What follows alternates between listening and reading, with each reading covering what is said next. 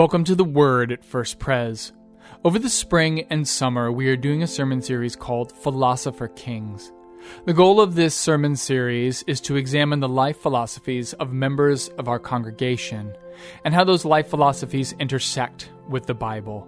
Our hope is that you will find that everyone has something to teach us about life, faith, love, and our relationship with God. I hope you enjoy. Our first scripture reading today comes from Acts 20, verses 31 through 35. Therefore, be alert, remembering that for 3 years I did not cease night or day to warn everyone with tears. And now I commend you to God and to the message of his grace, a message that is able to build you up and give you the inheritance among all who are sanctified. I coveted no one's silver or gold or clothing. You know for yourselves that I worked with my own hands to support myself and my companions. In all this I have given you an example that by such work we must support the weak, remembering the words of the Lord Jesus, for he himself said, "It is more blessed to give than to receive." This is the word of the Lord. Thanks be to God. I have two brief scripture lessons to share from you. The first from the book of Proverbs, chapter 11. Some give freely, yet grow all the richer. Others withhold what is due and only suffer want. A generous person will be enriched, and one who gives water will get water. And then the second one is from Luke, the 6th chapter, verses 37 and 38. Do not judge, and you will not be judged.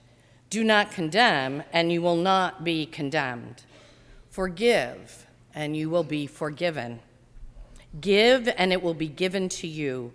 A good measure, pressed down, shaken together, running over, will be put into your lap. For the measure you give will be the measure you get back. The word of the Lord. Thanks be to God. So we all know that Alex likes to plan far ahead with his sermon series. I have to say, as a preacher who used to preach literally week to week, sometimes finishing on Friday or Saturday, this takes me completely by surprise. Back in January of this year, Alex invited you to send him your life philosophies. I think we all have life philosophies, principles, or understandings that direct the way we live. In my home, I have a mirror that's kind of the shape of a stained glass window, and it says on it, "As for me and my house, we will follow the Lord." That's my life philosophy. It's also from Joshua. What Alex was looking for were the things that we have learned in life that have a big impact on the direction that our lives take, or the direction in which we drive our lives, on the ways we conduct ourselves and the expectations we have for our families. Alex created a sermon series called Philosopher Kings. The term philosopher king comes from the famous philosopher Plato, who says, "There will be no end to the troubles of states or of humanity itself until philosophers become kings in this world, or until those we now call kings and rulers really and truly become philosophers. And political power and philosophy thus come into the same hands." The idea is that those who contemplate, those who think through their thoughts, their commitments, those who value and live by a philosophy are those best qualified to be leaders in this world. Now, lest you think that that rules any of us out, no, all of us can be philosophers. We all live according to a set of values or ethics that drive our thinking. People who have spent time reflecting on how they navigate life are, according to Plato, those worth following. And this is not just true of trained philosophers, but of average, ordinary people like you and like me. So this sermon series that we have embarked upon examines the life philosophy of various members of our congregation and the ways in which their philosophies intersect with Scripture and with the Christian life. This morning I have the privilege of focusing on Laura Carlson's life philosophy. When Alex asked TC and I to preach as part of this sermon series, I gravitated toward Laura's philosophy. It resonated with me, and I would say that my life philosophy is similar in some ways. Laura says this about her philosophy. My philosophy of life is simple and quite common: to give more than you receive and give for the glory of God. Inspired by many places in the Bible, but Acts 20:35 resonates most with me. In everything I did, I showed you that by this kind of hard work, we must help the weak, remembering the words of the Lord Jesus Christ himself. It is more blessed to give than to receive. Paul is in Miletus, Greece, when he is making this speech to his followers. He is actually speaking to the elders from the church he established in Ephesus. He has called those elders to be with him. And if you look at the map, you can, I hope, see where Miletus, Greece is and then where Ephesus is. So you see that the elders had to travel a bit. And then Paul is going to leave Greece and go to Jerusalem. For Paul, this is his final time to be seeing these elders. It's his final opportunity to talk with them. When he goes to Jerusalem, he ultimately meets his death. Paul's farewell to the elders of Ephesus focuses on the power of leaders who serve as role models. The most important role model, Paul says, is one who practices self-sacrifice and generosity. For Paul, hard work and sacrifice for the sake of the gospel of Jesus Christ equals generous living. Now, Paul is not telling these elders to practice hard work and sacrifice for no reason at all. He is strictly focusing on for the sake of bringing the gospel forward. And then Paul offers himself as an example to these elders. I have not coveted anyone's silver or gold or clothing. You yourselves know that these hands have provided for my needs and those who were with me. Follow my example, Paul implores the elders of Ephesus as he gets ready to leave for Jerusalem. Remember that I built my philosophy on the words of Jesus, who calls us to give to the weak and to understand that it is always more blessed to give than to receive. Laura Carlson shares the foundation of her philosophy by telling us about her childhood. My parents and grandparents taught me that through us, God provides for those who need it.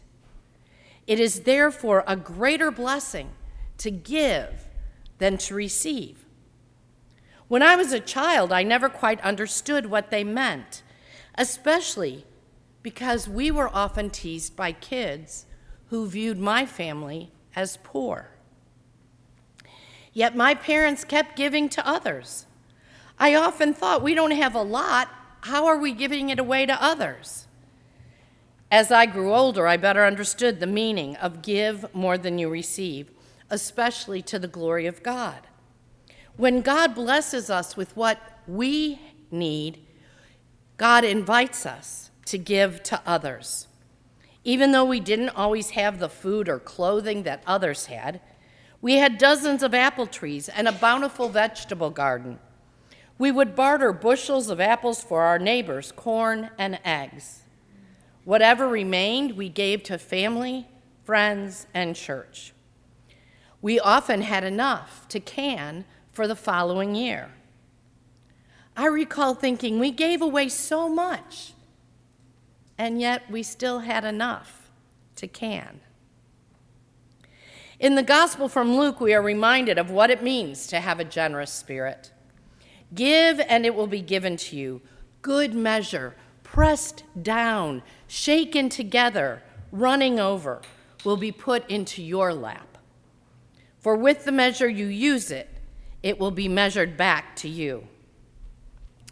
This particular metaphor in this scripture always reminds me of baking, and it particularly reminds me of when I first learned how to bake. Anyone who's looked at a recipe knows that when you use brown sugar, it often says firmly pack. That always confused me at first because it's the only ingredient that you firmly pack. But I learned that this was an important instruction because firmly packing the brown sugar into the cup measure gives you more brown sugar than if you just loosely shook it in. And it will change the taste and the texture of whatever you are baking. In God's economy, the more you give, the more you get. So you might give a cup of loosely packed sugar, but it will come back to you firmly pressed down. There will be more than you ever gave away. Shaken together, the way you shake something in a bag to make more room for other things. This is what Laura Carlson noticed when she witnessed her family giving away their excess apples and vegetables. Although they gave away a lot, they always ended up with more than enough. Laura goes on to tell of how she and her 5 brothers and sisters, plus her parents, a family of 8, lived in a 2-bedroom home with 1 bathroom. Yet if someone from church needed a place to stay, her family always found a way to make room. God blessed us with his love, and God blessed us when we gave to others, Laura said. This is what the writer of Proverbs offers us when he says, whoever brings blessing will be enriched, and the one who waters will himself be watered.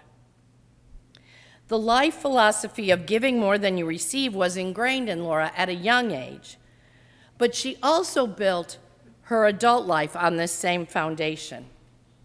When I began my academic career, Laura recalls, the philosophy of giving more than you receive evolved and extended beyond material items. I believe this was my parents' goal, but it took me a little longer for the epiphany. I learned it was my responsibility to use my talents to give to others who were less fortunate. My family didn't always have the financial resources that other families had, but we had numerous witnesses of God's love that created access to opportunities for success. I received a lot from God, and I wanted to give back. Laura was a tenured professor at a public university. She taught many students who struggled both financially and intellectually. She saw herself in many of these students, but she also saw that many of her students had even less than she had had as a child. Laura worked to pay for her own college, but some of her students were working to pay not only for their college education, but to help keep a roof over their family's head or food on their family's table. And many of those students didn't have the resources that Laura had access to. They didn't have the support network that Laura had always had surrounding her. They also needed academic help. In some instances, they didn't have the academic background, so they were weak in some of the fundamentals of math and reading and writing. When Laura first started her work as an assistant professor, her department head often reminded her that she needed to publish. Any of you who are familiar with academia know the mantra, publish or perish. Teaching was secondary in his opinion, But because of Laura's firm adherence to this philosophy, which had provided a foundation for her from the time she was a young child, she knew that her first responsibility was to give back to these students who had entrusted her with their education. She did not put a priority on publishing. Instead, she made sure first that her students always got what they needed from her. She writes this: "My passion was to inspire every student to learn, help every student realize that they could achieve success, and show them compassion and respect. It was my responsibility to give God's love as I had already received it. Instead of taking the advice of many colleagues, I stayed true to my philosophy." Laura believes her career flourished as a result of her staying true to her philosophy. She gave without asking or expecting anything in return. She received many accolades for teaching and for the work she did publish. She even earned an early promotion and tenure at the university. Her story echoes the wisdom writer of Proverbs: "One gives freely and grows all the richer." Laura's philosophy of generous living and her understanding of God's love and generosity led her to give without hesitation to her students. Laura also always felt that she received so much more than what she gave. Good measure, pressed down, shaken together, running over, will be put in your lap. Laura's philosophy and the story of her teaching is a beautiful reminder that when we put the needs of others first, we often receive far more in return. What we receive is not necessarily counted in monetary gain, but in the joy of knowing that even for just a moment, we made someone's life a little easier, a little fuller, a little richer. In Laura's situation, she worked with students who may have never received validation for their abilities. Laura was able to validate them as she listened to them. And for Laura, there was the joy of watching other people grow into their full potential. For the student, it was the newly gained confidence that comes when you know someone believes in you.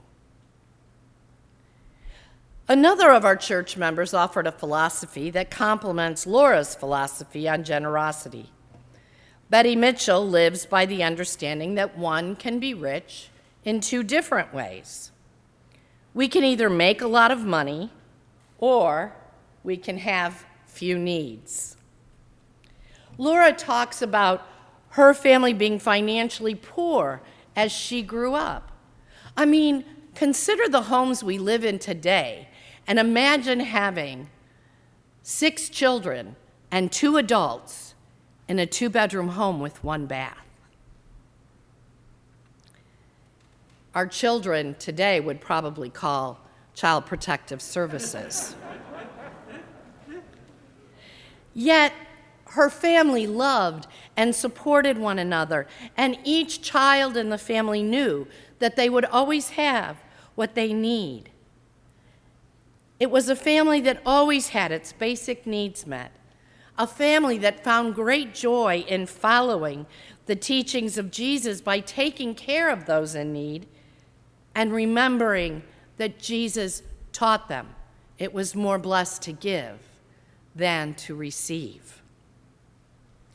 Laura herself, in her adult life, risked her own financial security, her own professional position, to give to her passion, to follow the teaching of Jesus by taking time with her students first and worrying about publishing second.